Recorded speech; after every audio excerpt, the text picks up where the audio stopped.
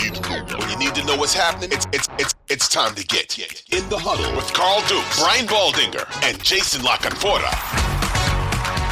Back for another edition of In the Huddle. Carl Dukes, put him up, along with my man Jason LaCanfora, and of course Brian Baldinger, a part of this podcast as well, guys, as we talk about what happened in Week 9. All right, we're heading to Week 10, but we got to review and talk about some of the craziness that happened in Week 9. And let's start with last night's game, the Monday Night Football game.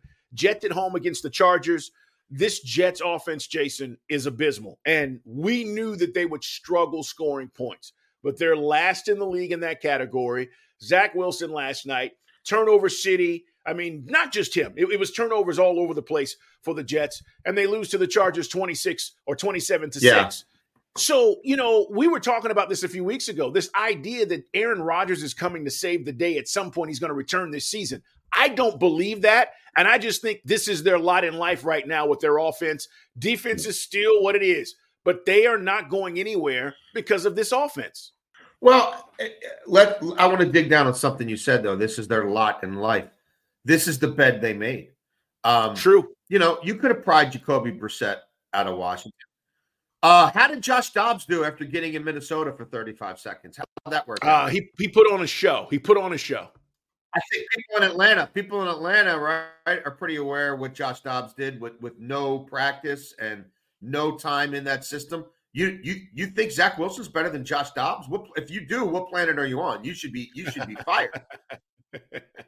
You should be terminated as anyone who has say in evaluating NFL. Like, I'm sorry, that's a low bar. The Zach Wilson bar to clear is low. And don't tell me that you can't do it in season. I'm not a big Baker Mayfield guy, but I can remember Baker Mayfield on a primetime game just getting to Sean McVay last year, right? Yep. And beating the Raiders on the road. Like, so, this injury happened 4 snaps in. We all know what Zach Wilson is, right? They wanted to go and show up. We're going to get Dalvin Cook, like they did a bunch of stuff they didn't have to do, right? Getting all the old receivers back for Aaron Rodgers. So if you want to tell me, well, they didn't have any room in the bank or whatever, not that Josh Dobbs is making any real money. I mean, okay, like if you want to try to – why did they go get Jameis Winston? Like, I'm just saying, there's ways you can push the ball down the field. You don't have to sit around, right, and prop a kid up when he completes a 5. Like, it's so bad that they won some of these games, not because he did anything, but because the other quarterbacks melted down. The defense got, an exorbitant amount of turnovers, and they're winning games, in the teens.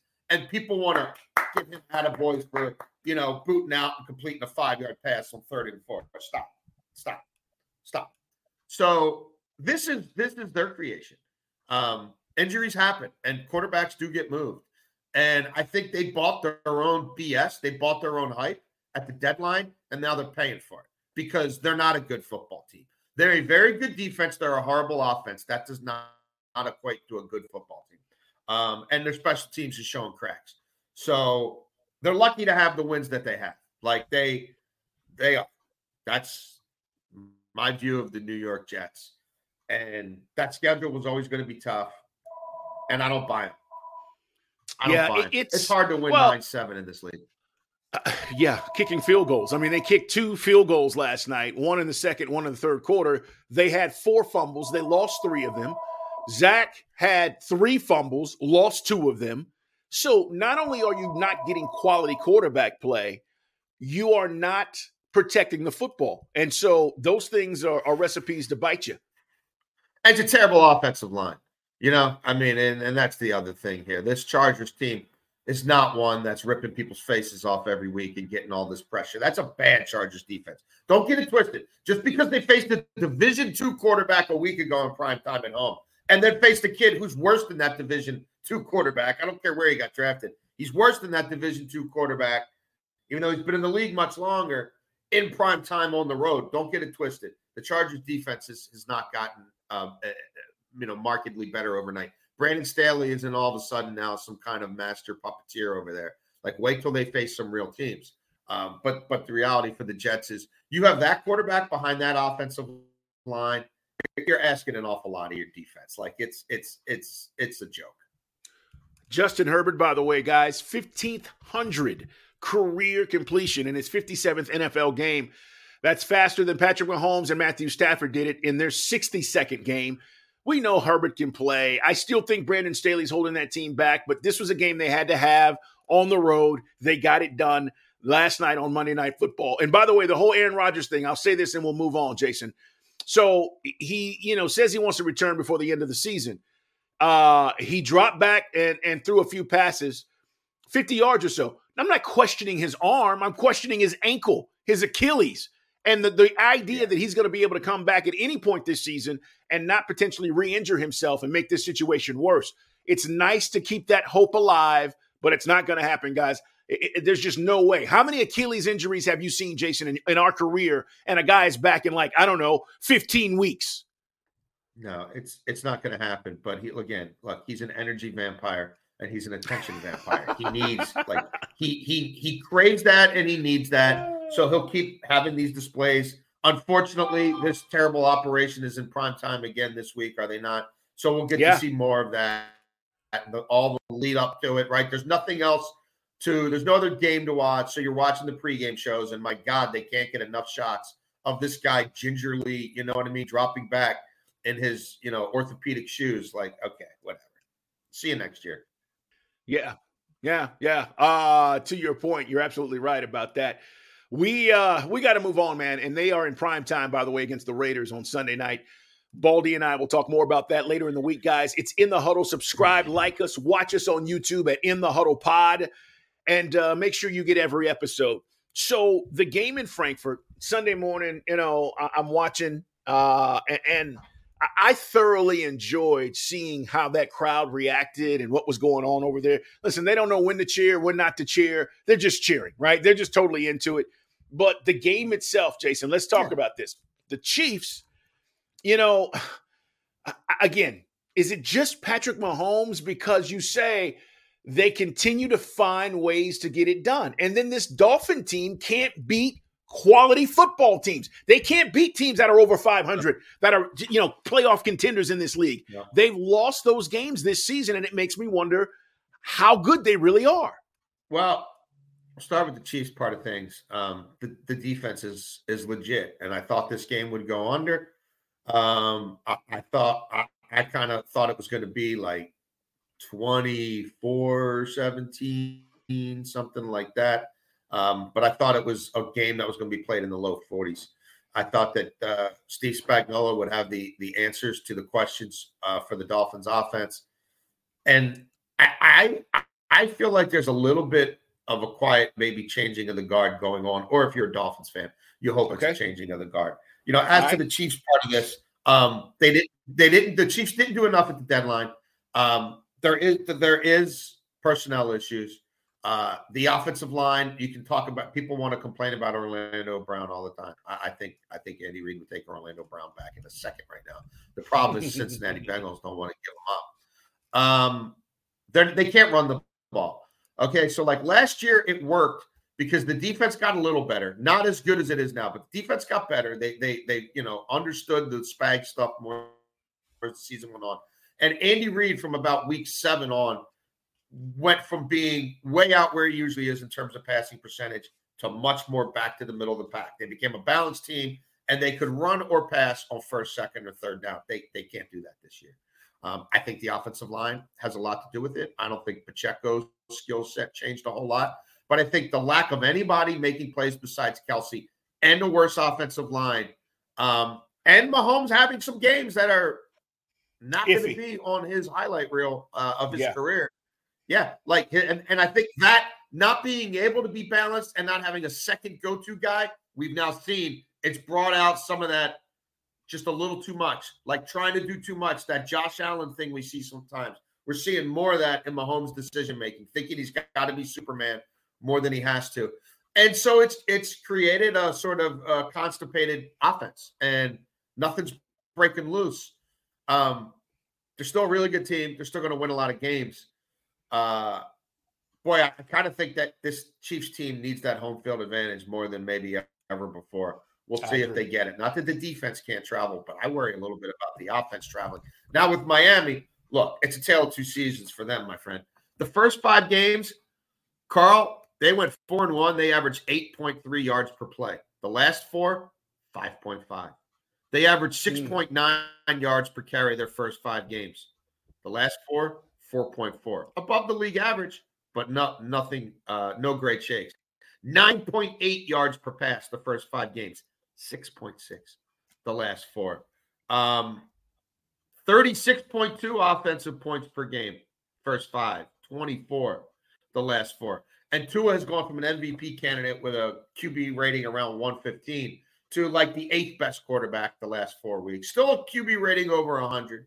Still 10 touchdowns, 4 interceptions, but not what it was. Now they've got Jalen Ramsey settling in there. They got Xavier Howard back.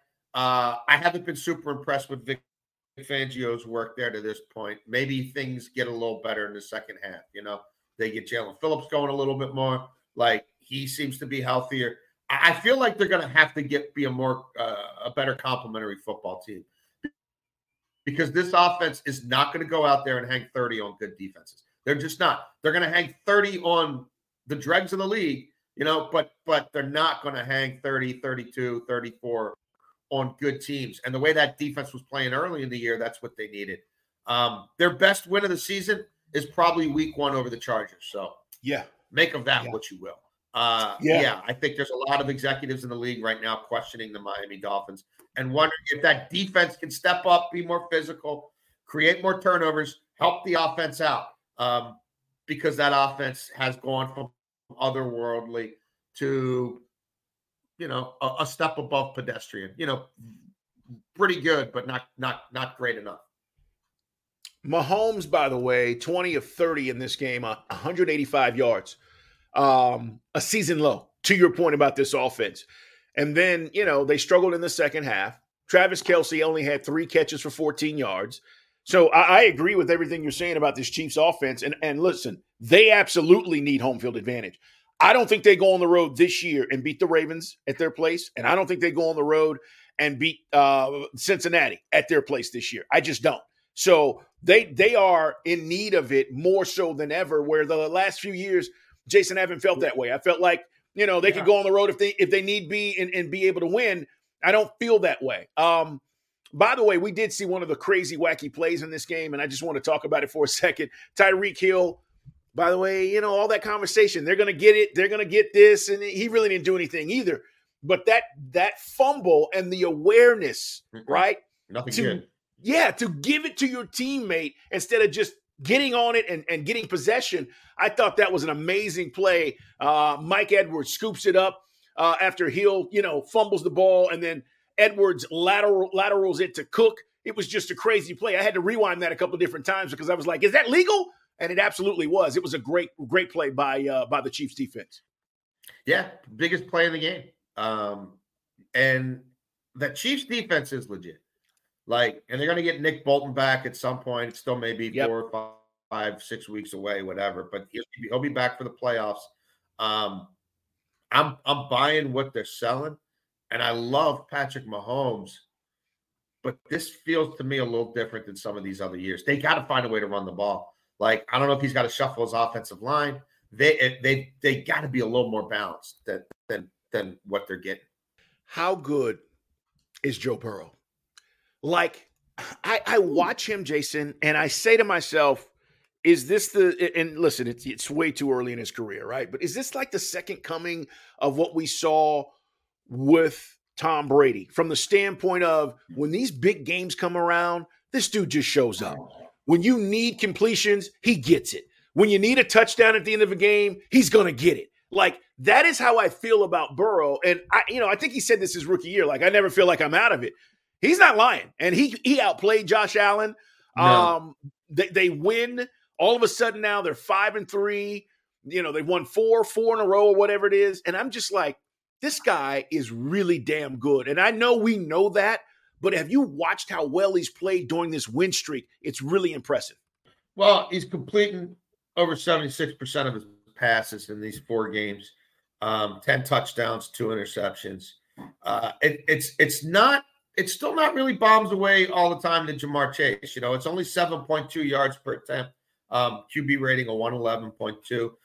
It's his ability now to extend plays that it's the element of him outside the pocket. So you got the combination of him being able to, we talked a lot earlier in the season, but he can't turn his back and play action. He can't boot, he can't throw across his body.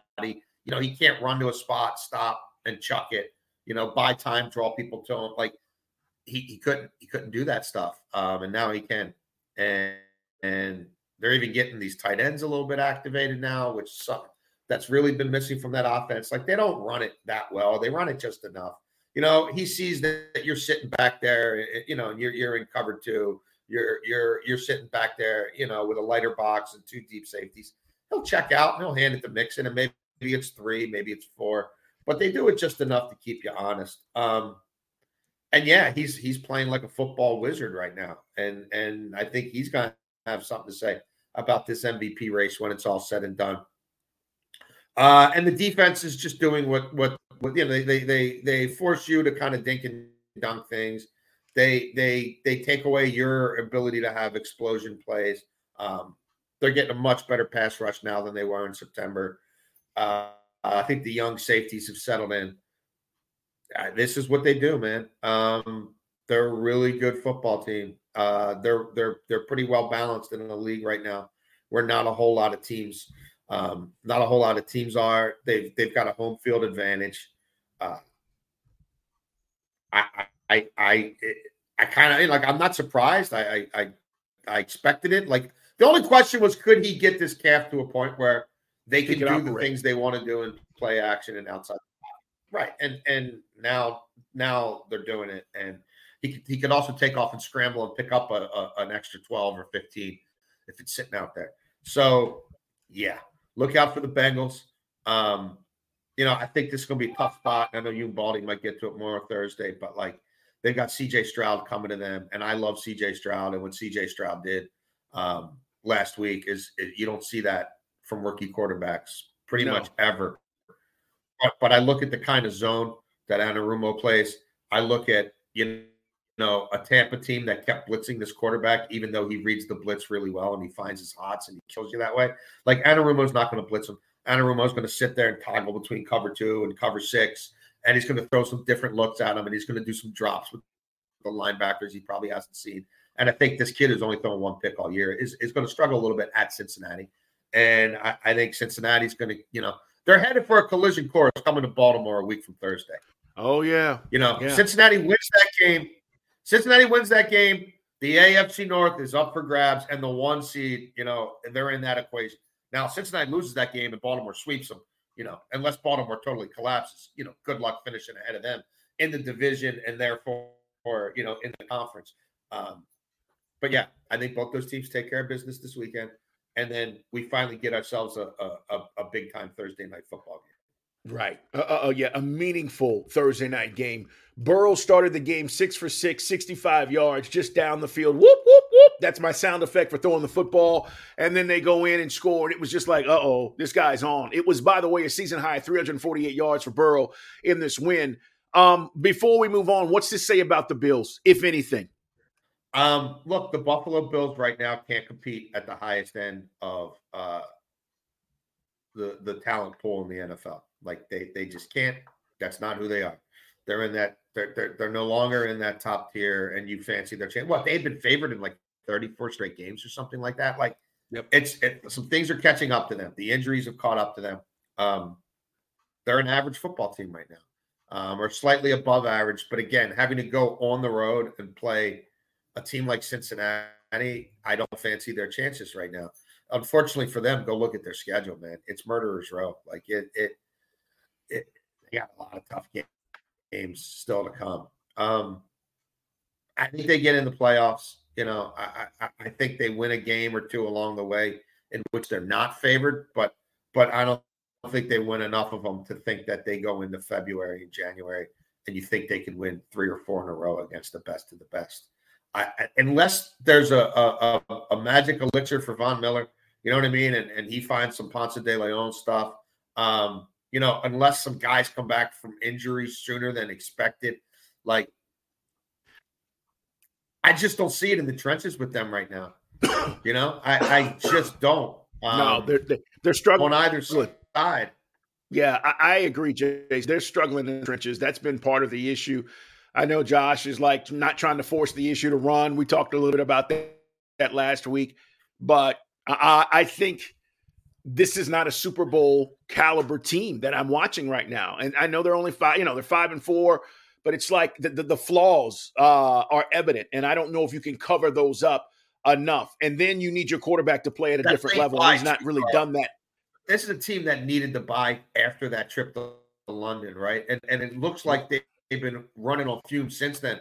But, dude, the bye's not till week 13. Like, the bye's not even around the corner. Like, I just don't like the way the schedule sets up. And this is a team that needed their bye coming back from London, or they damn sure need it right now. They don't need it 3 weeks from now. Like, 3 weeks from now, can they still win that division? Yeah. Like, are they going to play more than one home game? No. So, with that said, we both agree about Cincinnati. But I told you last week, I think the Ravens are the best team in the NFL. And we debated. But I got to tell you, you start looking at how they're holding teams down. They held Seattle guys to 3 points on Sunday. And that was a second quarter field goal. Seattle didn't even come close to the end zone or even kicking a field goal in the third or fourth quarter. The Baltimore Ravens are 7-2. And I think they have a defense that can take them to the Super Bowl. What about the other parts of this team? I mean, Odell Beckham got a touchdown. And, we talked about it earlier in the year where you said, hey, Beckham's nowhere to be found at camp and, all the stuff that we had discussed. And now it seems like everybody's involved in this party. Baltimore, man, they're a problem. And I saw something. Spence, our producer, was saying this. He saw a stat where right now, if the playoffs started, all of these teams, Baltimore, Pittsburgh, Cleveland, and Cincinnati would all make the playoffs, which is crazy. Yeah. Yeah. Well, we'll see about the Browns. And they come to Baltimore this weekend. And I know that line has creeped up to 6. But the more I dig in on this game, the more I think the Cleveland Browns. It was 28-3. And I get it. The DTR kid played that game and not Deshaun Watson. Right. But it was 28-3 when they played 5 weeks ago in Cleveland. It might be a similar situation here.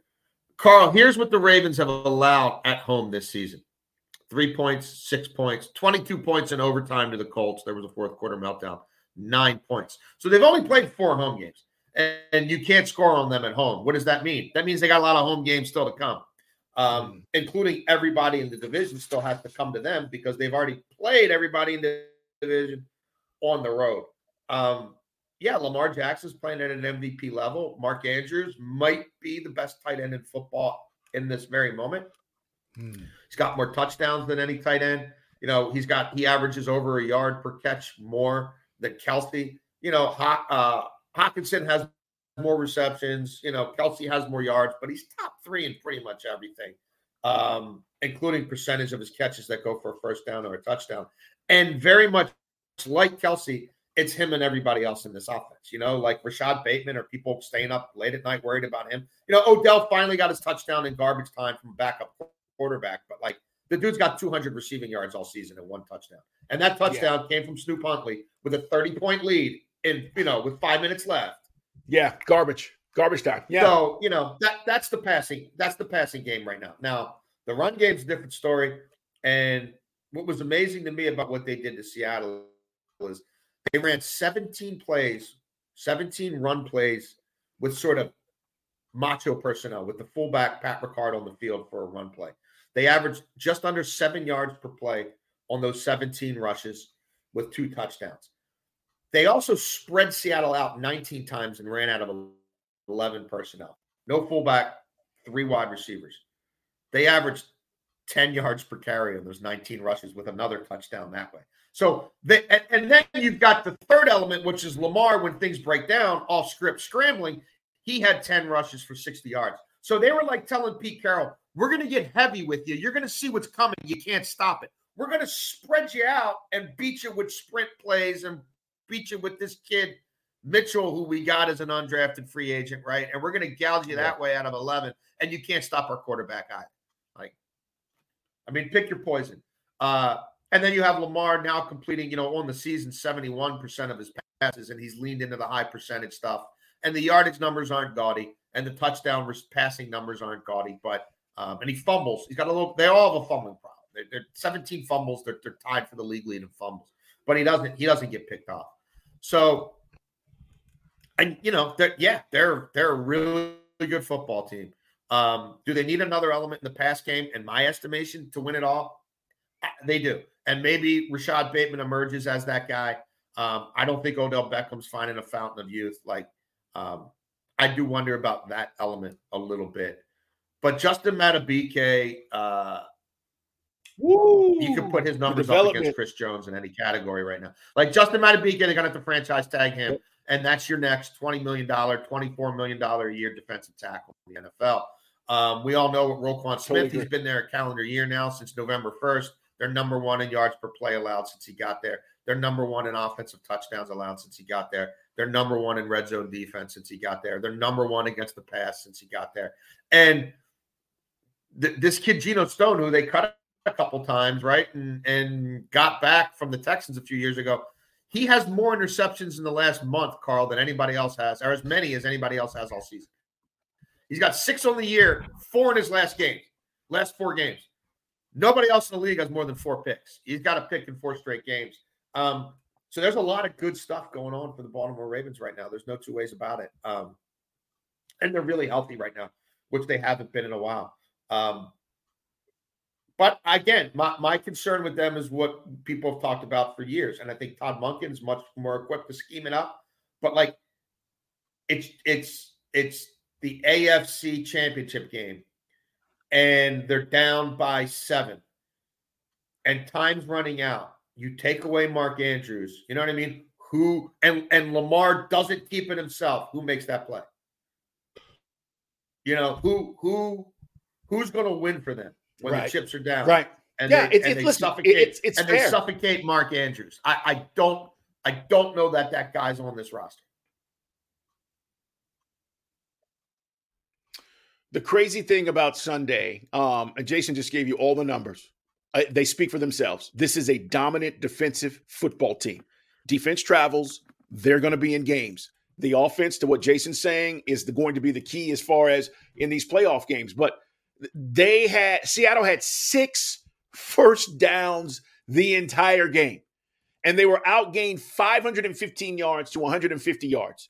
I mean, that's how dominant this performance was. So, guys, Seattle's not a fluke. They're not playing terrible football. And after the game, to your point about that power game, Jason, Pete Carroll was like, we couldn't tackle in the second half. These were basic plays they were running. And that made me laugh because it tells you he knows, hey, this is what we're doing. Stop it. And they just couldn't. So they're going to be a problem. All right, Jason, let's talk about the Raiders because they fired their coach. They fired their general manager. And then look what happens. Football is kooky this way, right? I mean, we've seen crazy things. You brought up the Joshua Dobbs situation with the Vikings beating the Falcons last weekend. This was one of those games, too, where you went everything's supposed for the Raiders, and instead everything went right for the Raiders. Now, I don't think this is going to be the rest of the season, but this Aiden O'Connell kid, we talked about him in camp. I mean, you, me, Baldy, we were talking about how good he looked. I didn't know what the situation was and why Josh McDaniels was hesitant to maybe go to him, but maybe they found their future quarterback. Well, look, I'm first of all, I'll just give you a disclaimer. I'm a huge Antonio Pierce guy. Back in my beat writer days at the Washington Post, when the Washington Commanders had a slur for a nickname, he was somebody who was kind of thought of as a dude who might, maybe he cracks the team as a special teams guy. And they had signed, this is the beginning of the second Joe Gibbs era, and they had signed Michael Barrow to be their Mike, to be the central nervous system of this defense they were installing under Greg Williams. And Mike Barrow couldn't stay on the field. And Antonio Pierce couldn't stop making plays. And next thing you know, Antonio Pierce is wearing the dot, and he's their starting Mike. And he goes on to be one of their best players and create a real nice career for himself and go on and make a lot of money from the New York Giants to actually leave in free agency. He has a natural leadership qualities. I mean, this was a guy who, again, he's like a fringe player, and he's leading that defense. And they brought in a lot of, mercenaries and big name guys and would continue to do so. And he had no issues, expressing himself and raising his voice when needed to be, even though he didn't have the resume that these other guys had. Like, there's some natural-ish to this guy. Like, and I wrote about this at the Washington Post. Unfortunately, this league likes to have this phenomenon where owners pretend they're interested in diversity by making the interim guy a coach of color, knowing he's going to get blown out in 4 months and I'm probably going to hire a white dude. Like, that's the way it's been. That's the history of this league. Like, I'm hoping that this is different. You know, I'm hoping that he gets opportunities that, like, a Steve Wilkes didn't get him. And we can chronicle a lot of them. We can go back to when Todd Bowles was an interim in Miami. You know, there's a long history of this. I think he's going to have a shot to keep this job because I think they're going to play their asses off for him. I think Mark Davis is going to walk in that locker room, and you've already seen it.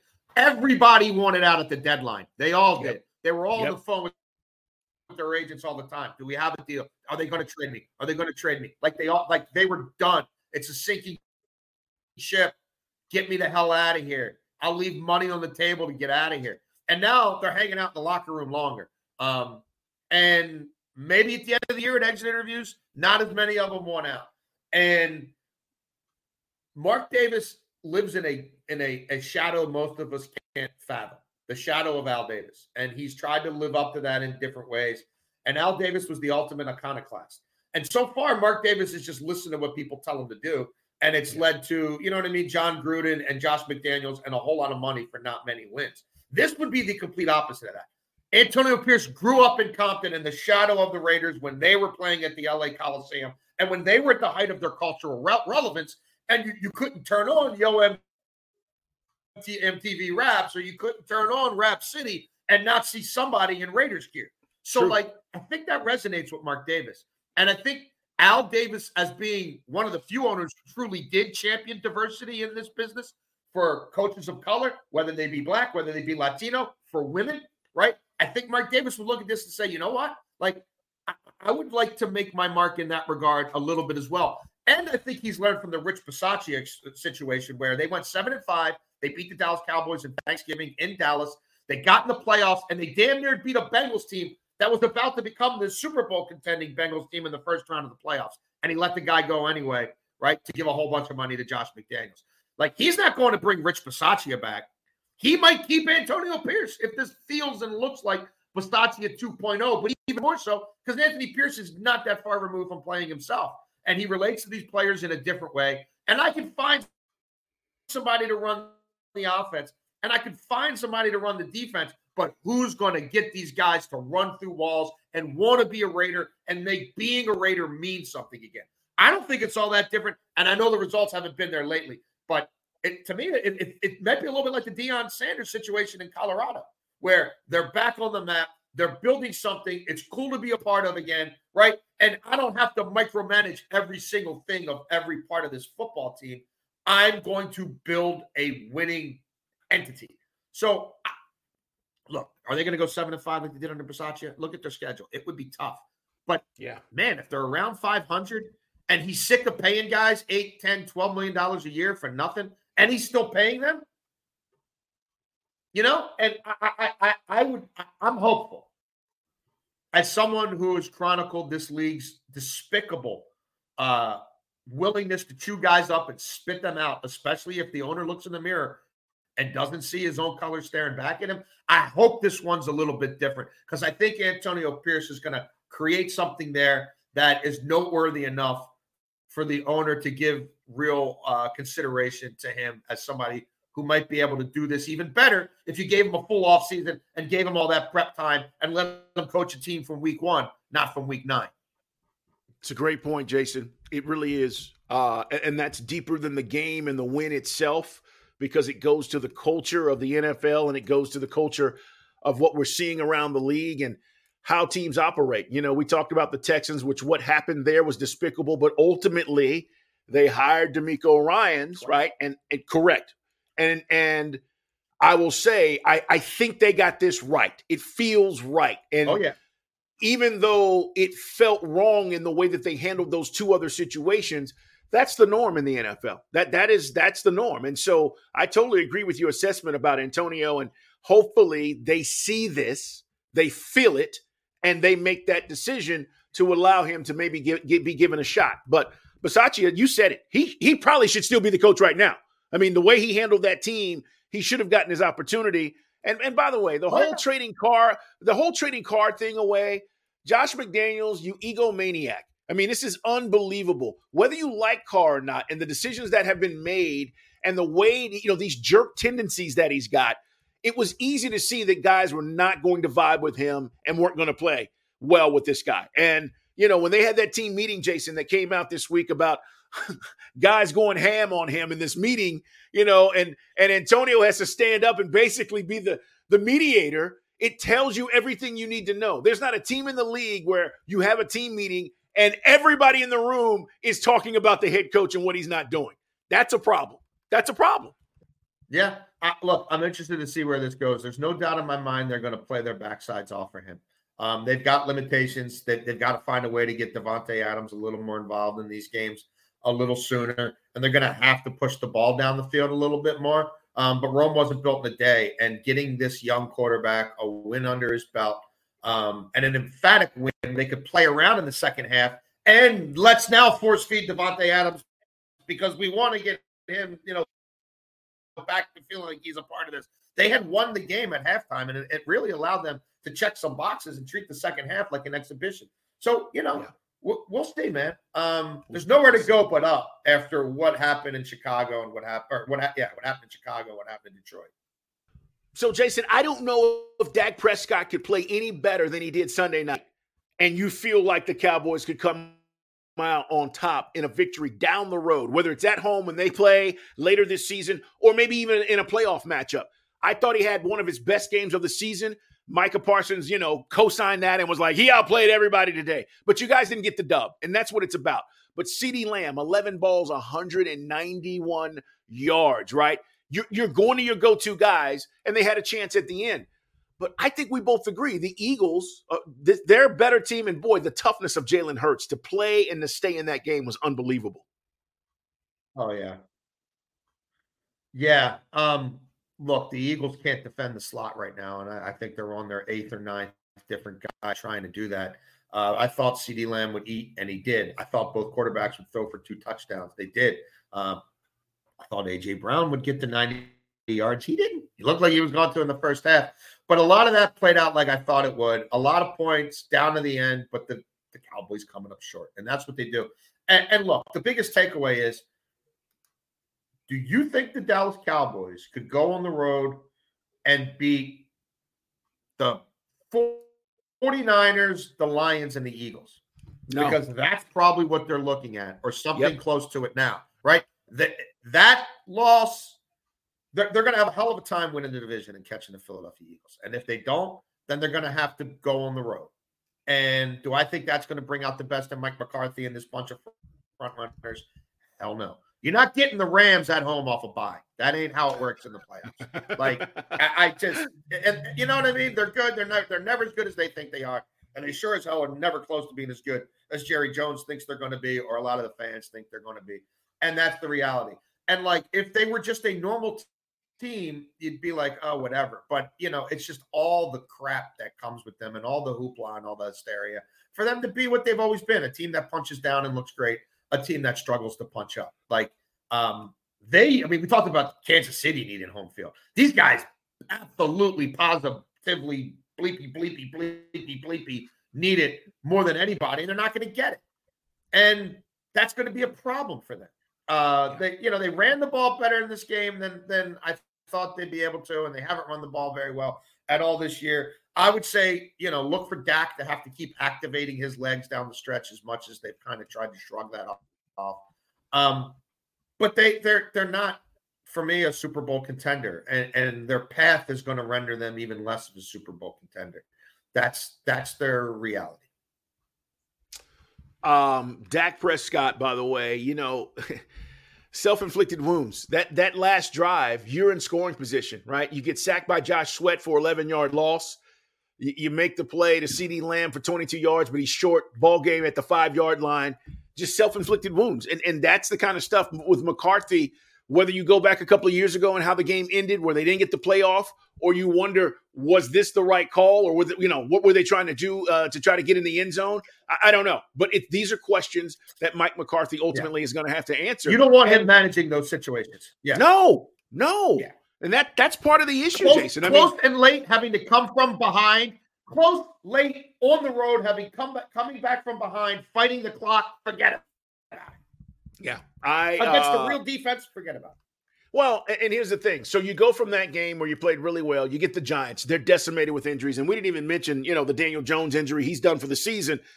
The Giants are done. Yeah. So you get an easy game, all right, at home for the Cowboys. Eagles take a week off, and then they go to Kansas City in a Super Bowl rematch on November 20th. So the Eagles are the only 8-1 team right now, guys, in the league. And I still don't think they've played up to what I thought this team would be. I don't think they're playing their best football, believe it or not. So that's the thing for the Cowboys is I don't think the Eagles are playing top-notch football or what they're capable of, and they're still 8-1, and they still beat you. And look, the Cowboys are not like the Cowboys equation doesn't work when you lose to the Arizona Cardinals. The Cowboys equation only works when you punch down hard every opportunity you have.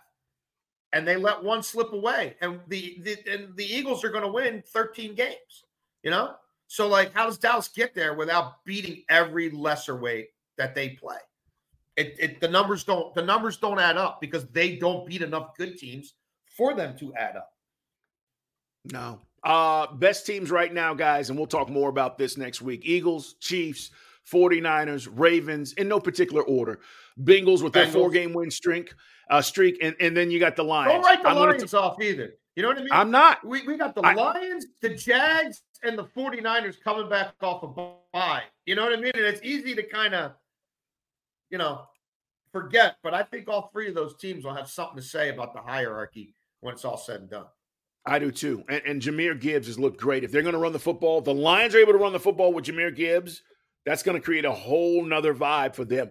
Man, we got to roll. We appreciate you guys being here as always. Getting healthy on the line. Yeah, man. It's going to be an interesting week 10. Jason, follow him, guys. Read him in the Washington Post.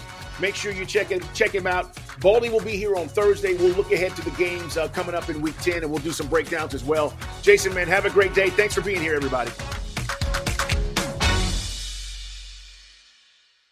2400 Sports is an Odyssey company.